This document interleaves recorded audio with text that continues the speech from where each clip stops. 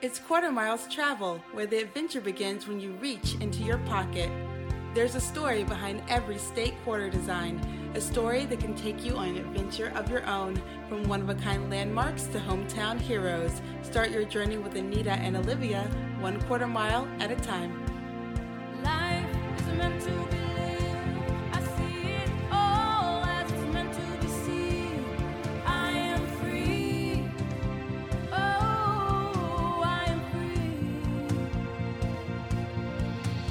Every step by day, every place I go, I am me wholeheartedly. That's what you see. That's what you see.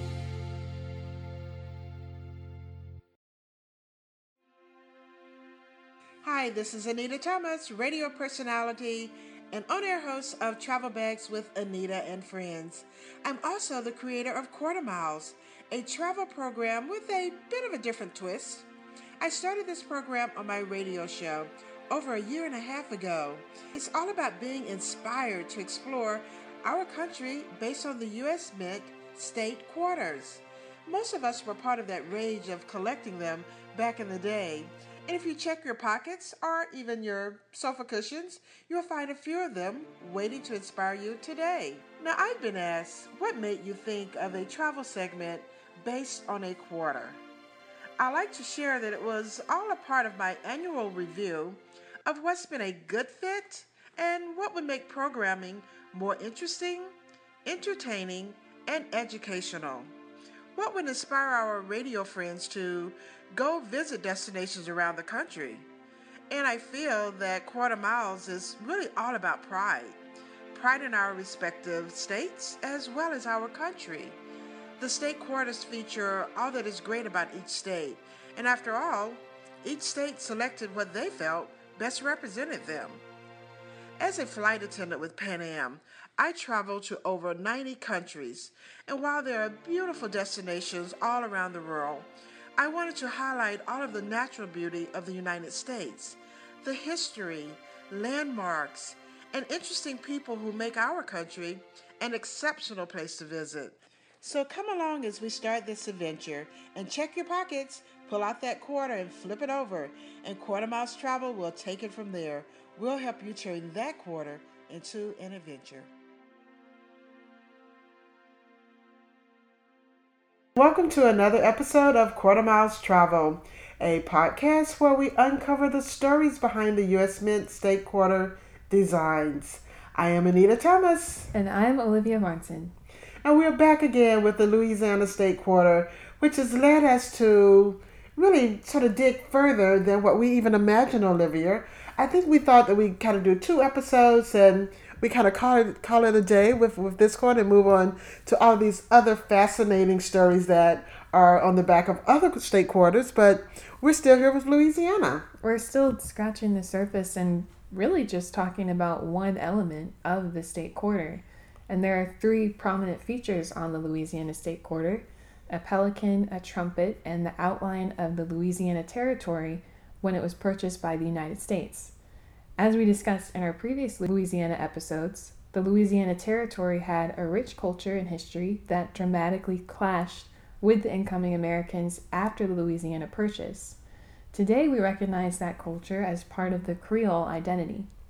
That is very, very true. And Creole encompasses people of several different races: Native American, Spanish, and French colonists, free and enslaved West Africans, and a combination of all of the listed races. So it really encompasses a lot of different people. So we need to keep that in mind when we think about Creole in that word. Now, one place we've been really able to learn more about the Creole identity and how people from different backgrounds interacted is from the plantations that were lined up and down the Mississippi River. And there were quite a few of them. If you look at a map, you might really be surprised to see how many plantations there were along the Mississippi River. These plantations established a lucrative sugar industry that provided another big draw to Americans in addition to the territory.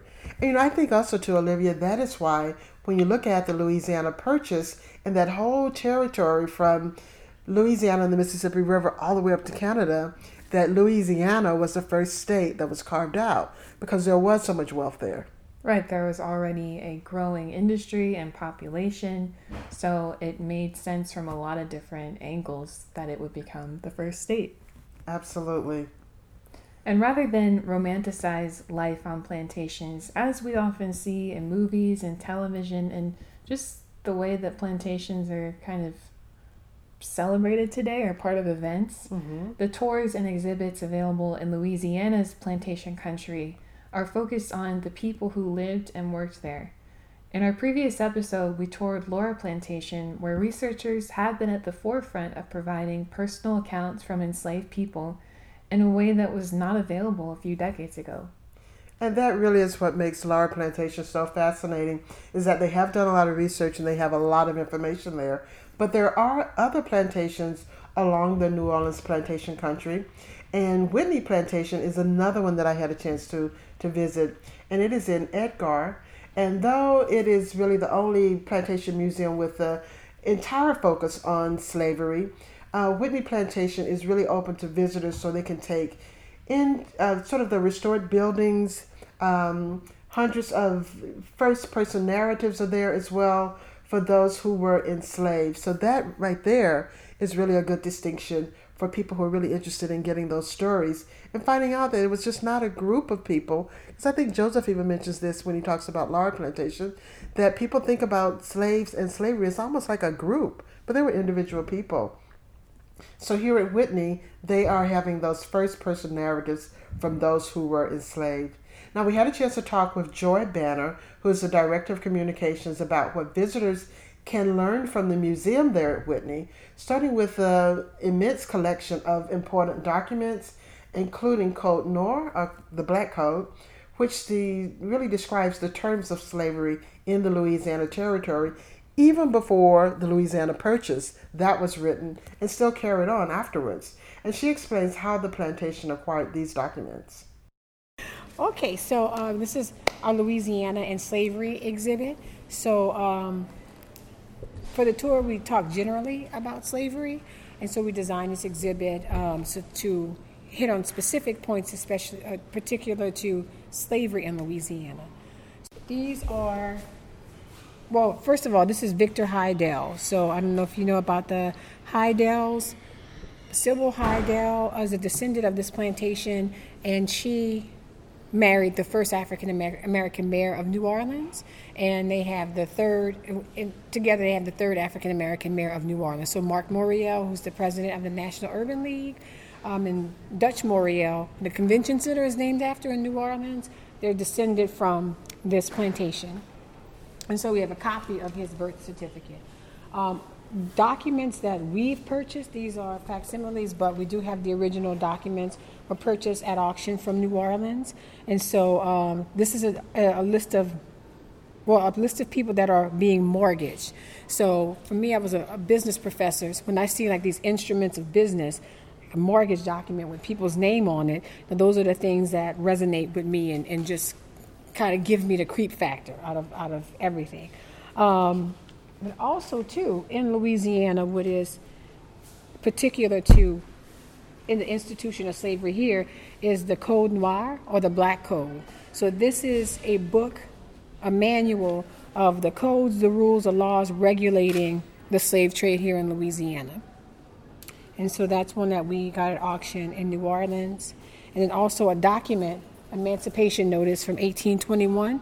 And so at that time, if a person was to be freed from slavery, a notice had to be posted publicly for a certain time frame. And if anyone was opposed to that person being freed, then they could go and make an argument to the sheriff why that person could not be free.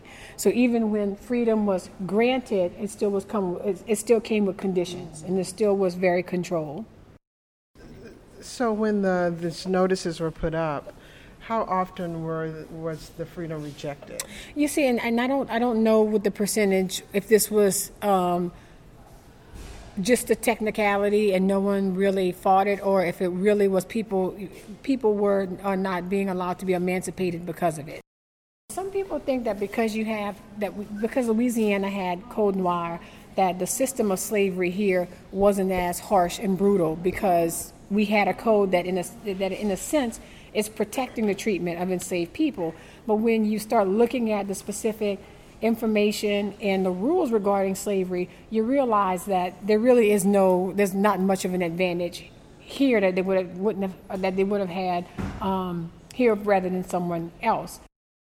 This is the one that is interesting. Natural fruits are the spontaneous produce of the earth. The produce and increase of cattle and the children of slaves are likewise natural fruits. So to have children, enslaved people, and cattle all in the same category. In number 945, all free persons, even minors, lunatics, persons of insane mind, and the like, may transmit their estates ab intestato and inherit from others. Slaves alone are incapable of either. So the lunatics, persons of insane mind, have access to this. Slaves are incapable of either. Slaves cannot marry without consent of their masters. Free persons and slaves are incapable of contracting marriage together. There is the same incapacity and the same nullity with respect to marriages contracted by free white persons with free people of color. So he can do nothing, possess nothing, nor acquire anything but what must belong to his master.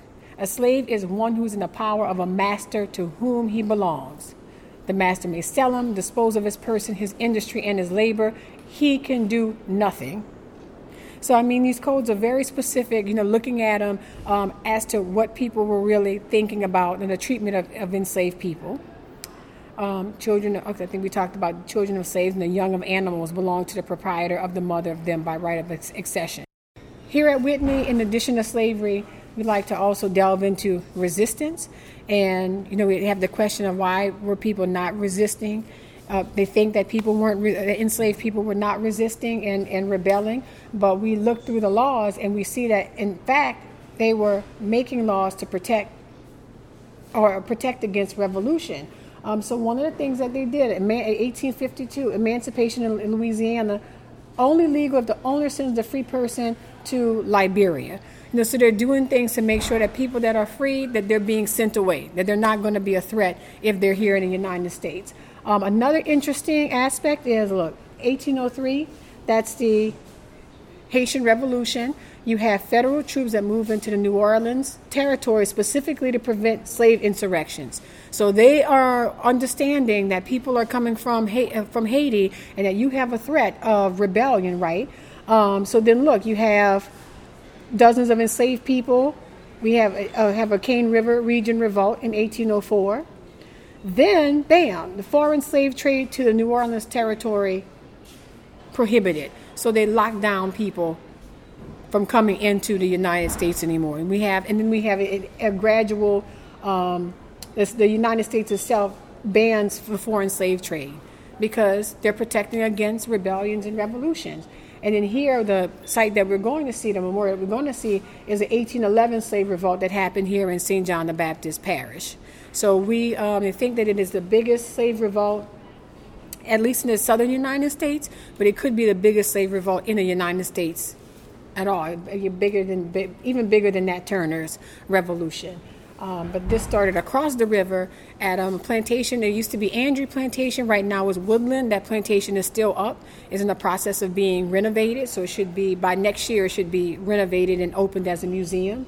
But enslaved people gathered together, planned a rebellion. The plan was to go to each plantation, freeing the enslaved people there, and then march on to New Orleans and free the city. The rebellion was stopped. The militia was gathered together and the rebellion was stopped. Some of them were killed on the spot.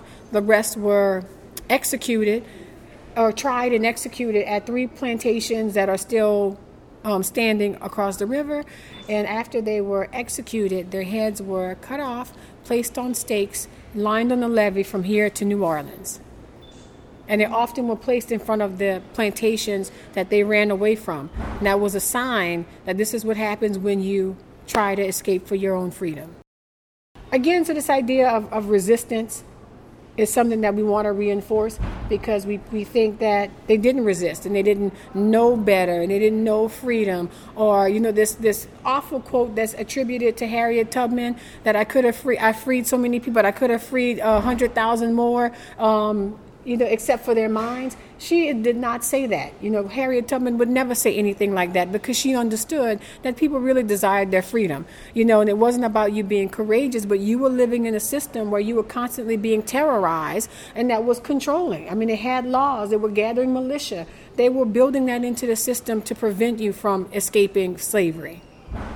Sometimes we get comments that at Whitney we exaggerate or we sensationalize things, and tell me how can we sensationalize? This is truth here, and it's brutal and it's sensational because it happened. But it happened. So just looking at that, I think it speaks volumes about the institution of slavery. As Joy explains, these documents helped dispel common misconceptions about slavery, such as the idea that Code Noir made life any easier or safer for enslaved people seeking freedom, and the assumption that enslaved people made little effort to rebel and overthrow plantation owners. There's concrete evidence that these ideas were far from the truth. The resources at Whitney Plantation also tell us about the kinds of successful crops grown in the area and where depots selling enslaved people were located throughout Louisiana. White gold refers to sugarcane. So this is a very profitable industry. So the indigo is first, and Then sugarcane, yep. so never any rice. So we do believe that rice was grown, even when we had sugarcane crops. We think that there would have been some rice grown. That was probably not the primary cash crop. My great uncle worked here, of course, after emancipation, would have been the 30s and 40s and 50s. He worked here, and while he was here, they were making mostly rice. So it switches between sugarcane and rice production. So this is the routing that the sugar would have taken? This is a triangle, trade connected, and then enslaved. Let me see which one this is. Yeah, so this is the trade routes of the slave trade. This map is from 1849, but the Historic New Orleans collection went through, and with these red dots, and you can walk on it. These are all of the slave depots in New Orleans. So throughout the Central Business District, Jackson Square, right there. And right now, New Orleans is in the process of two organizations that are going around and placing markers of where these slave depots were in New Orleans. There was at Essence Fest, we had a booth, and someone from Alabama said, "Well, I didn't know that Louisiana had so much slavery in it, or New Orleans. I didn't realize that was a Louisiana thing." And I said, "You do realize New Orleans was like one of the biggest slave trading ports, if not the biggest, and all around the city, you're walking around it." And I was telling them about the construction, the architecture, like all of these buildings. If you see a building, old building, and it's not facing the street, there's a courtyard, and it's facing the building, those were slave quarters.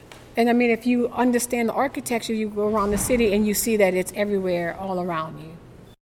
Now, Joy's family lineage can be traced back to an enslaved person who lived and worked on Laura Plantation. In previous episodes about plantations in Louisiana, it was suggested that being a domestic enslaved person somehow maybe had some perks or held a hierarchy over enslaved people who worked outside on the plantation property or in the fields, as some people may say. But as Joy explains, domestic work had its own dangers, and especially for enslaved women. This revelation led to a discussion on a practice that took place on plantations that may once again disrupt preconceived notions of what took place. So what's this one? Franklin and Armfield? So this is Franklin and Armfield, who were major slave traders out of New Orleans. And as you can see, they traded exclusively with Natchez and New Orleans. Me and Joe's ancestor was sold through their outfit down here to New Orleans, and our ancestor was sold to Laura Plantation.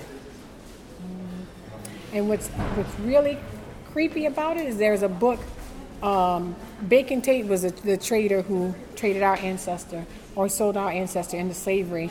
And there's a book about Bacon Tate. He married unofficially a free woman of color.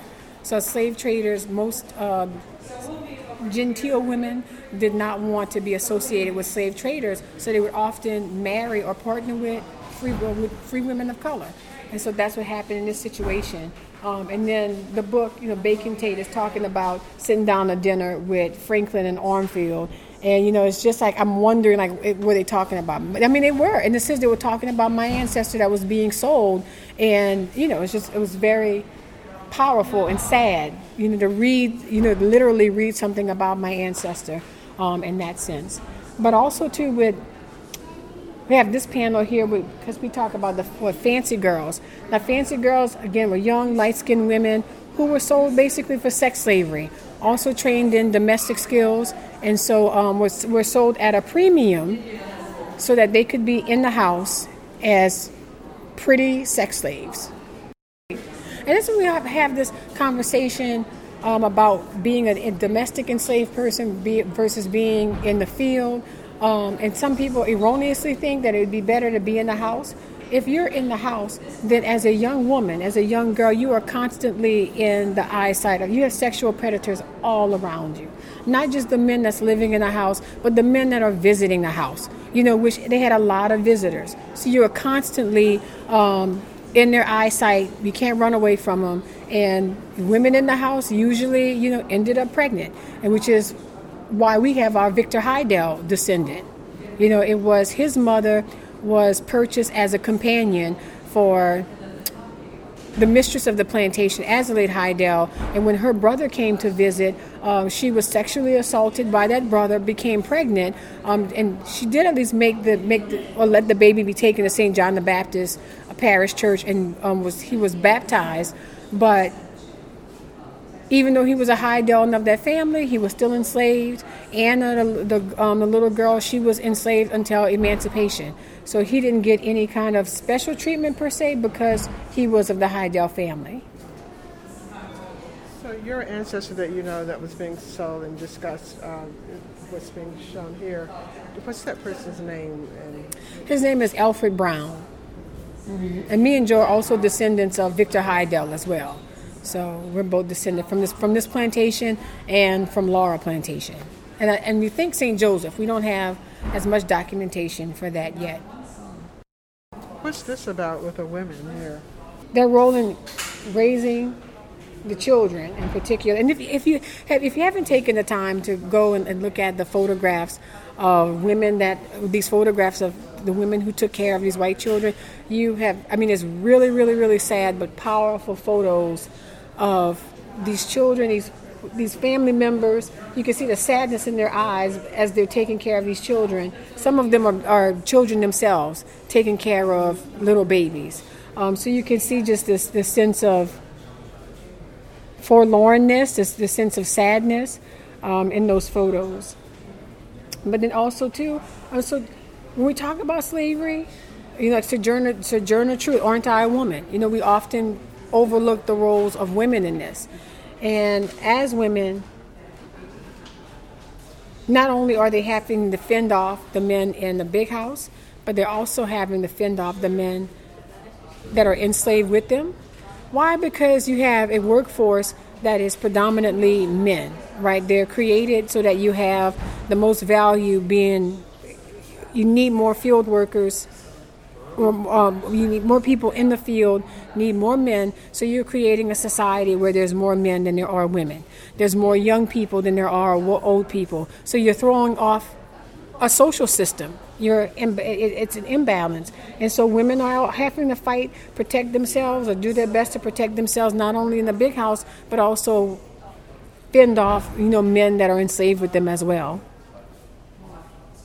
And women, their value again is being determined by their ability to have children. So we have a narrative that describes a woman who, because she had 12, 13 children, then she's valued very highly. The master allows her, she doesn't have to do any field work. So she just needs to stay in the house and keep getting pregnant. And he sells off the babies. She was basically being bred. See, the slave traders commonly use the term breeder to describe women who had many childbearing years ahead of them. And so they didn't work, you're saying they didn't necessarily have work to do, per se, especially not strenuous work. In the narrative, so that just refers to that one particular narrative where the master was so happy that she was having so many babies, she didn't have to do any field work. Now, was that true across the board? Probably not. But if you had a woman that was making a lot of babies that can be sold into slavery, then she is very valuable to the master. And also you have men that are set up in cabins, ones that have good stock, and they're called studs, so they literally are referred to as studs. And you move one woman in there, get her pregnant, move her out, move another woman in there, get her pregnant, move her out. So basically there was also breeding that was going on outside of just people seeing each other and having sex and then having babies, but it was purposefully. Right. So the natural increase is you're going to have men and women together and you have a natural increase, right? But then they were specifically breeding people and studying people to have children. And I think they say in this passage that I think they specifically say that it's more valuable for them to breed people than to be actually part of the industry, of the crop industry itself. So then Franklin actually bought the plantations. One was Angola, which is not a Louisiana state penitentiary, which was formerly a plantation.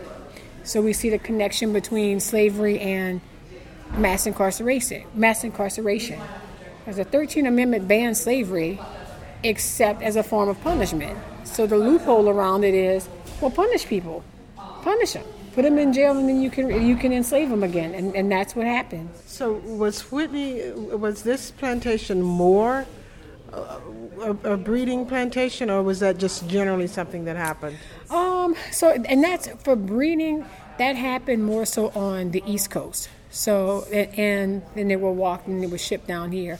However, the mistress of the plantation at Laura went to Virginia, I believe, and got her own stock of 14 or 15-year-old girls and brought them here for the purpose of having her own stock of slaves.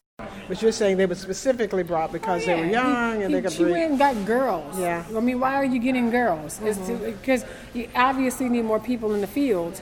But yeah, she got girls.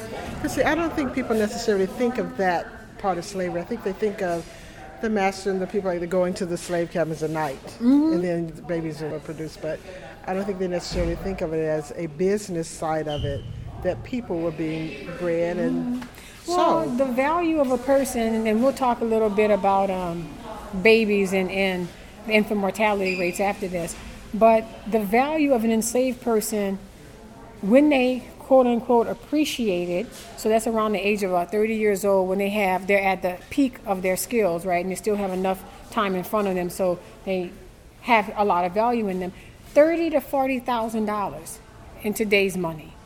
$30,000 to $40,000. So if you can get into the slave trade and sell people, then of course there's going to be a business for you. And again, you have people like Franklin Lawrence who realized that it was more profitable to do that than to be in any kind of crop production. With the children and with babies, we have our Field of Angels is dedicated to 2,200 children that died in enslavement here in St. John Parish. 39 to 40 of them died here at Whitney Plantation, including some of them that were struck by lightning. So when lightning happens at Whitney, like we have people recorded, these children recorded as being struck by lightning and killed. One of the factors that we like to bring out about the children in particular is the nutrition of the mom and the overall nutrition of the enslaved people. They're getting rations. So they're not getting enough to really sustain them. And people will ask, well, it doesn't make sense that they're not being well fed if they're so valuable, so why would you starve them?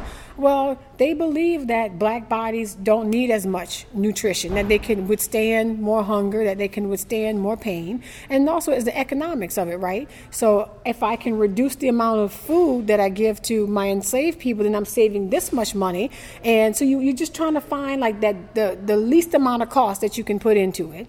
So the nutrition was not very good, and enslaved people would have to often hunt and fish in order to supplement what they were getting. And the food that they were getting, the rations were full of sugar, full of starch, full of carbohydrates. So it was not nutritious anyway. So this leads to an increased infant mortality rate in a slave population. And also, too, if you think about the value of a baby, they don't really have any skills yet. There's a potential for value, right? But they haven't really acquired that skill yet. So the master has to factor in the cost of treating a child versus the value of a child. And babies and children are grouped together and sold with the mom usually as a package deal. So you're looking at a couple $100s for babies. So their value is low at that point. They have the potential to be at $40,000 when they're 30 years old, but at 6 months they don't have a lot of value yet. So what age then would a young child, an infant, kind of be considered then more valuable? At, say, 3 or 4? Well, at 3, because a lot of them didn't survive until the age of 2 or 3, and we see a lot of babies that didn't even get named until they reached 2 or 3 years of age. So that's when you see that. That's when you think that a baby will survive and that it will start accumulating value. Now, children started working at the age of 10 years old, usually started apprenticing, like doing lighter jobs, bringing food and water out to the field hands. But yeah, and we also, about 12 years old, would start apprenticing for the blacksmith shop. But yeah, about 10 years old, your childhood was over, expected to produce. Throughout Whitney Plantation, the Senegalese influence is evident. Although it's true that the Creole identity consists of a number of different backgrounds, it's important to acknowledge the fact that several of the most prominent fixtures of Creole identity can actually be traced further back to Senegalese traditions. Here, Joy talks about the Whitney Plantation's efforts to educate visitors on how many foods and customs that are considered to be Creole actually can be traced back to West Africa. Now, on the outside of this museum here, you have from Senegal, I think it is. Mm-hmm. Why did you guys put that there? So most of the enslaved people that are in this region of Louisiana come from the Senegambia region. So Senegal, we have a lot of the culture transfer from Senegal here. Even the French language that is spoken in Senegal is very similar to the French language that's spoken in Louisiana. Some of the foods, the music, is a lot of cultural transfer between here and Senegal. So with those slave ships have come from Senegal here and not gone like maybe to the East Coast, they would have kind of come on around? So they would have gone because Senegal is where the French had colonized and set up a trading port there. So it was they had not a direct route, but they were transferring from West Africa straight to New Orleans. Mm-hmm. So and that makes a difference in our culture, and I think that's the reason why Louisiana has preserved a lot of African elements in the culture, because they were coming straight from Africa here. And where was I reading that Creolism in Louisiana and New Orleans had more African traits than Creole communities throughout the United States, or like the Gullah communities and all. But Louisiana Creole retained more of the African qualities too. I think Gwendolyn Midlow Hall, in one of her articles, speaks to that. Very interesting. And we often forget and the word Creole has so many different meanings, and a lot of them are incorrect. But let's just take the commonly referred to Creole, a combination of African, European, Native American. But often in there, we focus more on the French part of it, and even as French people, as Creole people in Louisiana, black Creoles, they focus on that French part of it. Well, that's kind of France's way of, how should we say, taking over things or assimilating. So the English basically want a separation of races and separation of cultures, whereas the French want to assimilate. Like, we just want to come, we're going to work with you, we're going to intermarry and all, and pretty soon you're not going to be Native American anymore. You're going to be Creole. You're not going to be African anymore. You're going to be Creole. And so we start seeing a distance when we refer to gumbo and jambalaya as Creole and Cajun foods, and we forget, no, these are African foods. They come directly from Africa. So those types of things, and that's what we try to do here at Whitney, is to remind people of how much African contributions to not only the food but the culture, technology, building is present in Louisiana culture now. Among the collections at Whitney Plantation, one particular series of sculptures really stands out. It's called The Children of Whitney Plantation, and it was created by the artist Woodrow Nash. It's meant to represent formerly enslaved people who were children at the time of emancipation. These sculptures are very, very striking in their attention to detail, from the period-appropriate clothing to the very, very distinct facial expressions of each child. So Woodrow Nash, I think he displays at Jazz Fest. Mm-hmm. And that's where John Cummings met him. But of course, he has his African tribal pieces, which is just some of my favorite art ever. It's beautiful. And John saw it and asked him if he could make statues specifically of children. John wanted the children, and make them in clothing that enslaved children would have worn. And so he made these specially for Whitney. Came on site. We had a special kiln for him. And he made the Children of Whitney. And that's what they're called? They are called the Children of Whitney, specially commissioned by Whitney Plantation. They are sold in New Orleans in the Angela King Gallery, but will always have to be referred to as the Children of Whitney. These children they really resonate, and that was John's purpose, that people would be compassionate when you're talking about children. And so, and we definitely see that, in fact, with this whole debate about immigration and children being separated from their parents, and Whitney was mentioned, and, they showed that we had the picture of the children. It is and he's such a beautiful artist. They're so real and they're so lifelike. He is a fantastic artist. Yes. As we've learned from Laura and Whitney Plantation, it's crucial to tell the stories of enslaved people, to seek out all available information, and preserve first-hand accounts.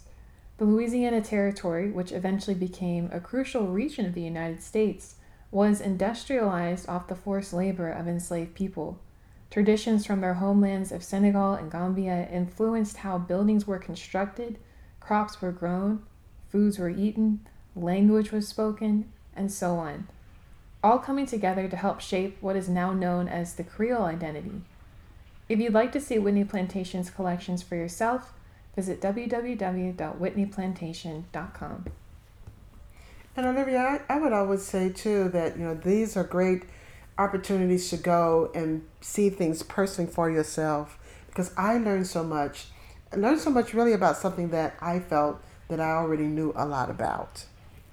So going to these plantations, going to this area, and there are many more that you can see in addition to the ones that we've talked about here. As a matter of fact, there's another one that I would suggest people going to that is called Oak Alley. So finally, let's talk a little bit about that location, where you can learn more about sugarcane plantations at Oak Alley, but then also taking it a step further, you can really have a very immersive experience of all of the different plantations, because you can actually stay there. So Oak Alley goes beyond tour options. It is also the home to a full-service restaurant, overnight rental cottages on the plantation grounds, and you just get a chance to really walk around at your leisure and really explore what life would have been like and just see the plantation, for yourself firsthand. So listen to our interview with Augusta Darbin. He's the site interpreter for Oak Alley Plantation, and here you'll learn a little bit more about Oak Alley's history and what visitors can experience today. Thank you so much for taking a couple of minutes to speak with me and inviting me here to Oak Alley Plantation. I'm particularly interested in the slave exhibit that you have here and the slave cabins and how you can have really an experience to really get a feel of what the day-to-day life may have been like for the slaves who worked here on the plantation. So can you start off by just giving us a little bit of an overview of what people can experience coming here? Yes, ma'am. So when visitors come to Oak Alley, one of the first exhibits that they will see is our Slavery at Oak Alley exhibit. The exhibit consists of 12 reconstructed slave cabins that were built very recently in 2013, with all of our originals being demolished around 1905. So unfortunately, we don't have any of the originals, but we do have pictures of those originals. And using those pictures, we were able to construct these reconstructions to look similar and built in the same style. And using archaeological surveys, we were able to place these very near the original foundation. So visitors will see and be in the same spots that the enslaved community once constantly lived and worked in. Throughout the exhibit, visitors will learn about many different enslaved individuals that were once here at Oak Alley and learn about their daily lives. So in one cabin, they'll get to see how people like Ponya or Anna, the house slaves, once lived while here at Oak Alley.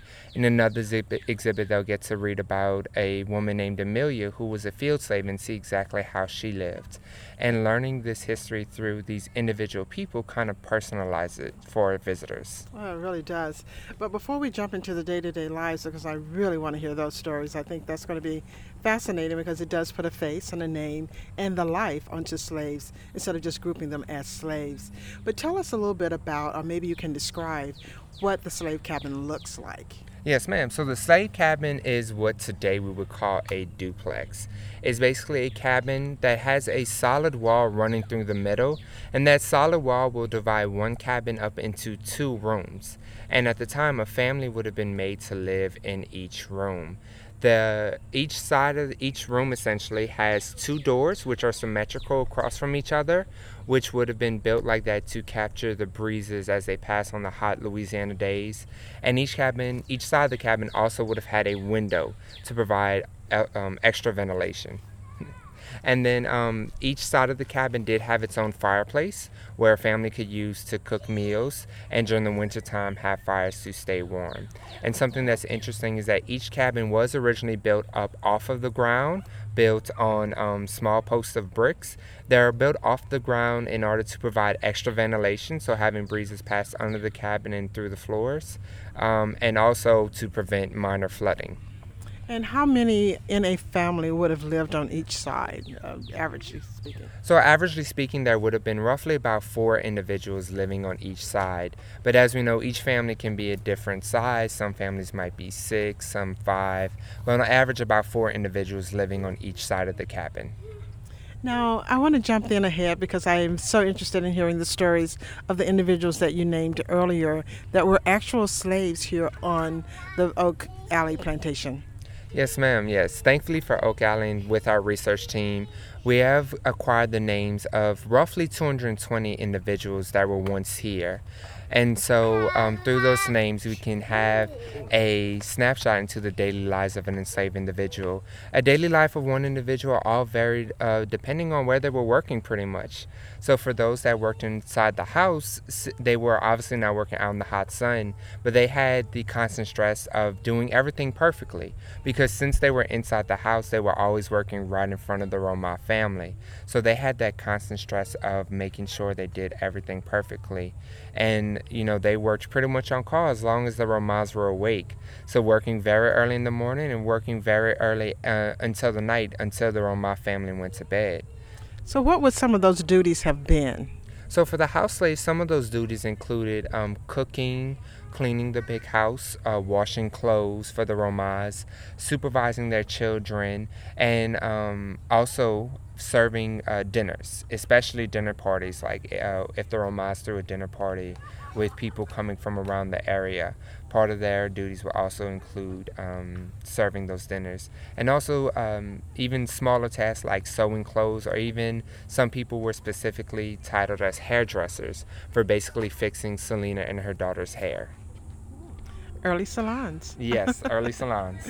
What were some of the other duties and responsibilities that are featured here as part of the slave exhibit with the slaves that are featured here?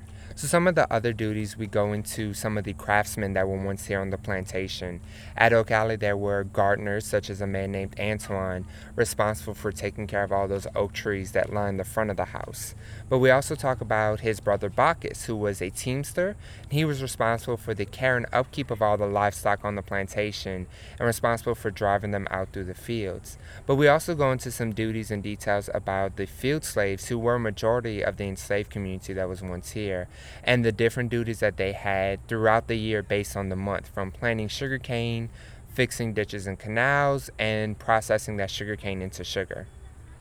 So let me back up though to the slaves that were actually working in the house. Were there also additional slaves that lived in the house? Not that we know of. So far, we believe that all the enslaved individuals that worked inside the house still would have lived with the rest of the enslaved community out in the cabins like this one. So there were no personal slaves, so to speak. No, ma'am. The closest I would say would be a man named Detterville, who was with Jacques for roughly around 27 years up until Jacques Romain passed away. And Detterville continued to stay with the Romain family. They gave him a lot of duties that would kind of shape him as the personal slave. He worked oftentimes as a personal assistant. They even would send him oftentimes to New Orleans to run errands for them. We don't know exactly where Detterville would have lived, but it may be possible they lived inside the house or even in the butler's pantry. Unfortunately, the Romains never actually recorded where he was living while here at Oak Alley.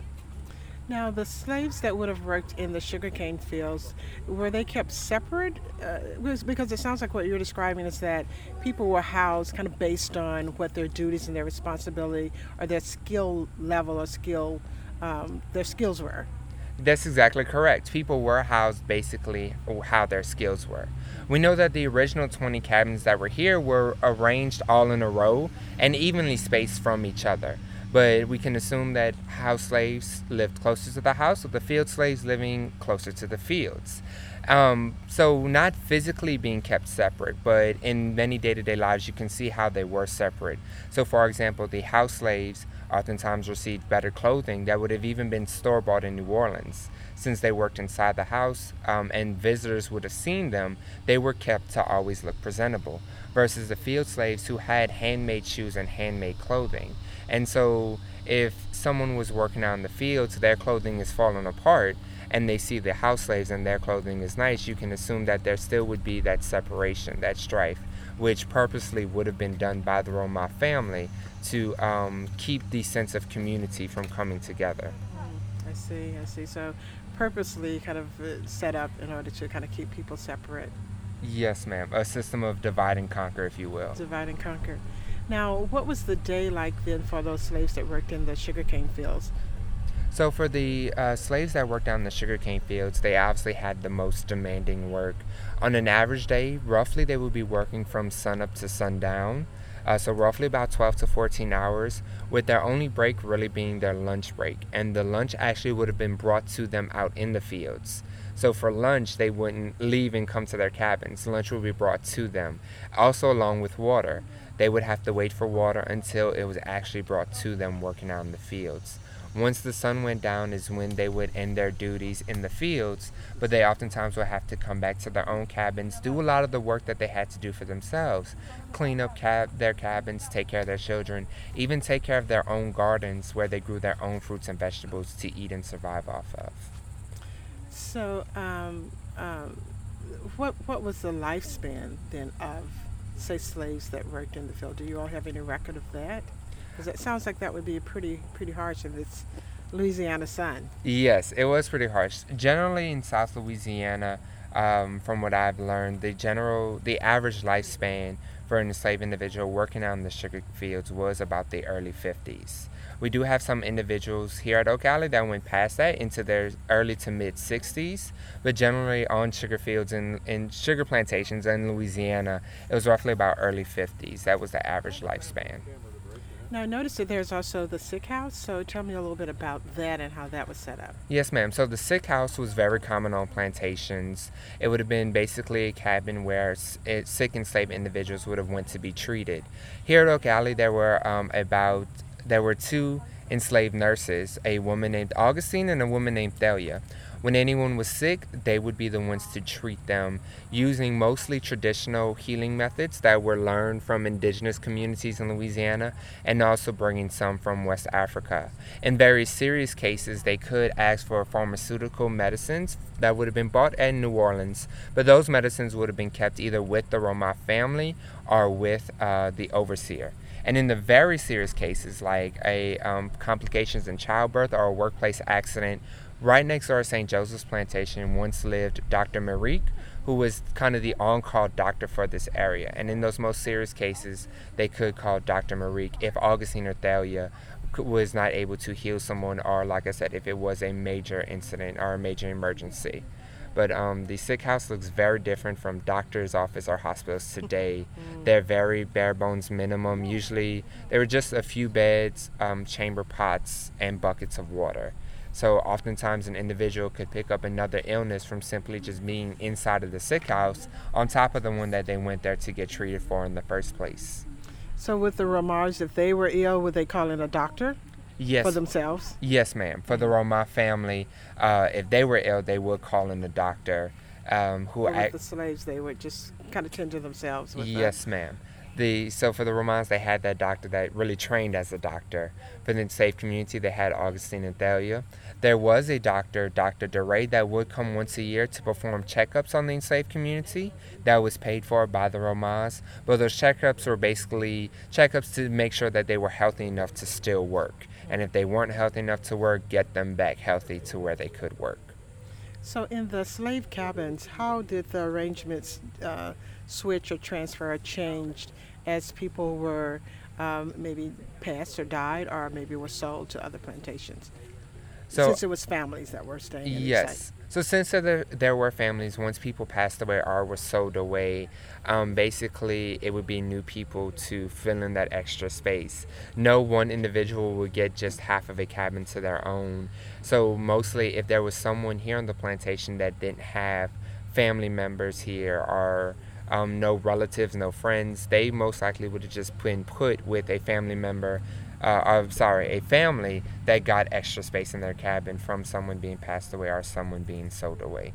Well, what is this big pot that's here? So this big pot right behind us is actually the laundry kettle. So one of the duties of some of the house slaves would be to wash clothes. Here particularly there was a woman named Anna who was the Roma family's laundress. So she would have to fill up a big kettle like this with water, and she also would have made her own soap to wash all those clothes. And you can imagine, just like detergent is nowadays, that soap would be very strong and very harsh. Anna, which was pretty common for laundresses, would have had essentially chemical burns on her hands and skin from washing all those clothes by hand in these big kettles like this. And making the soap as well. Yes, ma'am. And I see that there's a well there, so would that well have been there during the No, period of time? no, ma'am. That well is just a recreation of what they look like, and we have it by the exhibit for visitors to see. But actually, right behind us, roughly where that electric post is now, is where the original well would have been. So still fairly close to the cabins. So if people are coming to this particular area, we know we want them to come to Oak Alley. Yes. So how can they find out more information and arrange or buy tickets ahead of time or buy them here? How do they go about it? What's the process? So we do have a website, oakalleyfoundation.org, where they can learn more information about Oak Alley from its antebellum periods, learn about the Roma family, but also learn about the enslaved community, including our database, and even learning some information about after the Civil War and after the antebellum period. The easiest way to get tickets is to just come here and buy tickets from the ticket booth. We do accommodate tour groups, but we also do take individual walk-ins. We do very frequent tours of the big house, which are the only guided tours here, roughly every 30 minutes. And then the rest of the grounds are up for self-explore and self-guide. But just like myself, there are going to be site interpreters out to provide extra information for visitors and speak with them one-on-one, so visitors can learn history and learn more information each at their own pace. One question I oftentimes do get is where or if there was a cemetery for the enslaved community at Oak Alley. And actually, there wasn't. Since the Roma family was Catholic, all of their enslaved individuals were baptized as Catholics. And the Catholic Church kept very detailed records. So those baptism records provide the children who were born here at Oak Alley and who their mothers were. But also, when an enslaved individual passed away, they were actually buried in the Catholic cemetery. So there wasn't a cemetery for the enslaved community here. They were buried in the Catholic cemetery. And so that is something that's pretty unique that a lot of people are happy, and it's something new that they can learn about. Well, the plantation is named Oak Alley for a reason. Yes, ma'am. So for my listeners, would you give a description of just the beauty of the oaks and oak trees? And it almost sounds a little strange to, I guess maybe for some people, to describe it as being beautiful when you're talking about a slavery period of time, but it really is beautiful in terms of the scenery with the oak trees, hence your name, Oak Alley. Yes, Plantation. ma'am. Yes, the grounds are beautiful, even though it was once a sugar plantation that does have a dark history. Right at the front of the big house is an alley of 28 oaks that run symmetrical right across from each other. Those 28 oaks were planted by the original owners, Jacques Roma, using enslaved labor. And that beautiful site does give our name, Oak Alley. And it's always important to keep in mind the history. Even though that alley is beautiful and is what essentially makes us famous, it was planted using enslaved labor. But just those oaks still standing here today, and the beauty of them, I feel is a testament to the enslaved community here and to the work and their resilience, just like the resilience of those oak trees. Well, thank you so much. I really appreciate this. This was great conversation to have with you and great information to share with my listeners. So thank you so much. Great. You're welcome, and thank you. So thank you for joining us as we discovered intriguing and very fascinating stories. Olivia and I did a lot of research with this, and we were so inspired by the state quarter, Louisiana State Quarter, that we just kept digging deeper and deeper, especially about this particular part. But as you mentioned, Olivia, there are two other symbols on the back of the Louisiana State Quarter, so we're coming back to talk about Louisiana again in the future. Many more times, it seems like. Many more times, because we have to talk about the music. Because when I think about Louisiana, I definitely think about the music there. Oh, absolutely. I'm really excited to dive into that. But I'm also really glad that we did talk about Louisiana's plantation country and how it helped build the state, because it may not always be easy to hear or to learn about, but it's still important to learn about and to remember these people. And luckily we have the resources now to really put faces to names, to learn individual stories. So now is, the best time to really learn those human stories, because they happened. We can't change that, and we shouldn't gloss over it. Well, I agree with you so much on that, Olivia. And sometimes you're right. It's very, very hard to face history and the things that happen, the things that our ancestors may have been involved in, or how our ancestors may have had to live their lives with no other options. In the case of the enslaved people, but you're right. I mean, it is history. There's no way to go back and change that. There's no time machines to kind of go back with our knowledge today and kind of change things. That just doesn't exist. But what does exist are the opportunities to go and read and hear these stories, especially now that they are being captured in a way that shows really the full picture, not only just of the enslaved people, but of the families that enslaved people and that owned the plantations. Because knowing the full story is what I think helps us to really fully understand all of the dynamics that were involved in that period of time. So with that said, we love to hear your all's comments. There's always lots of ways that you can provide comments. We know that this has been pretty intense, actually, in some cases, even for us, for Olivia and I, in doing the research and coming in, sharing it with you. So if you have thoughts, if you have feelings, if you have experiences, maybe some of you have been to the New Orleans plantation country, we love to hear your feedback. You can certainly do that in the bottom here in the comment section, but you can also send us emails directly to Travel Bags with Anita, Quarter Miles at Travel Bags with Anita, and we love to hear it. We would. So thank you again for listening today. It is history and there's no way to change it, but we can learn, we can grow, we can expand our knowledge, believing that we can use these stories and this history to live a much better life today.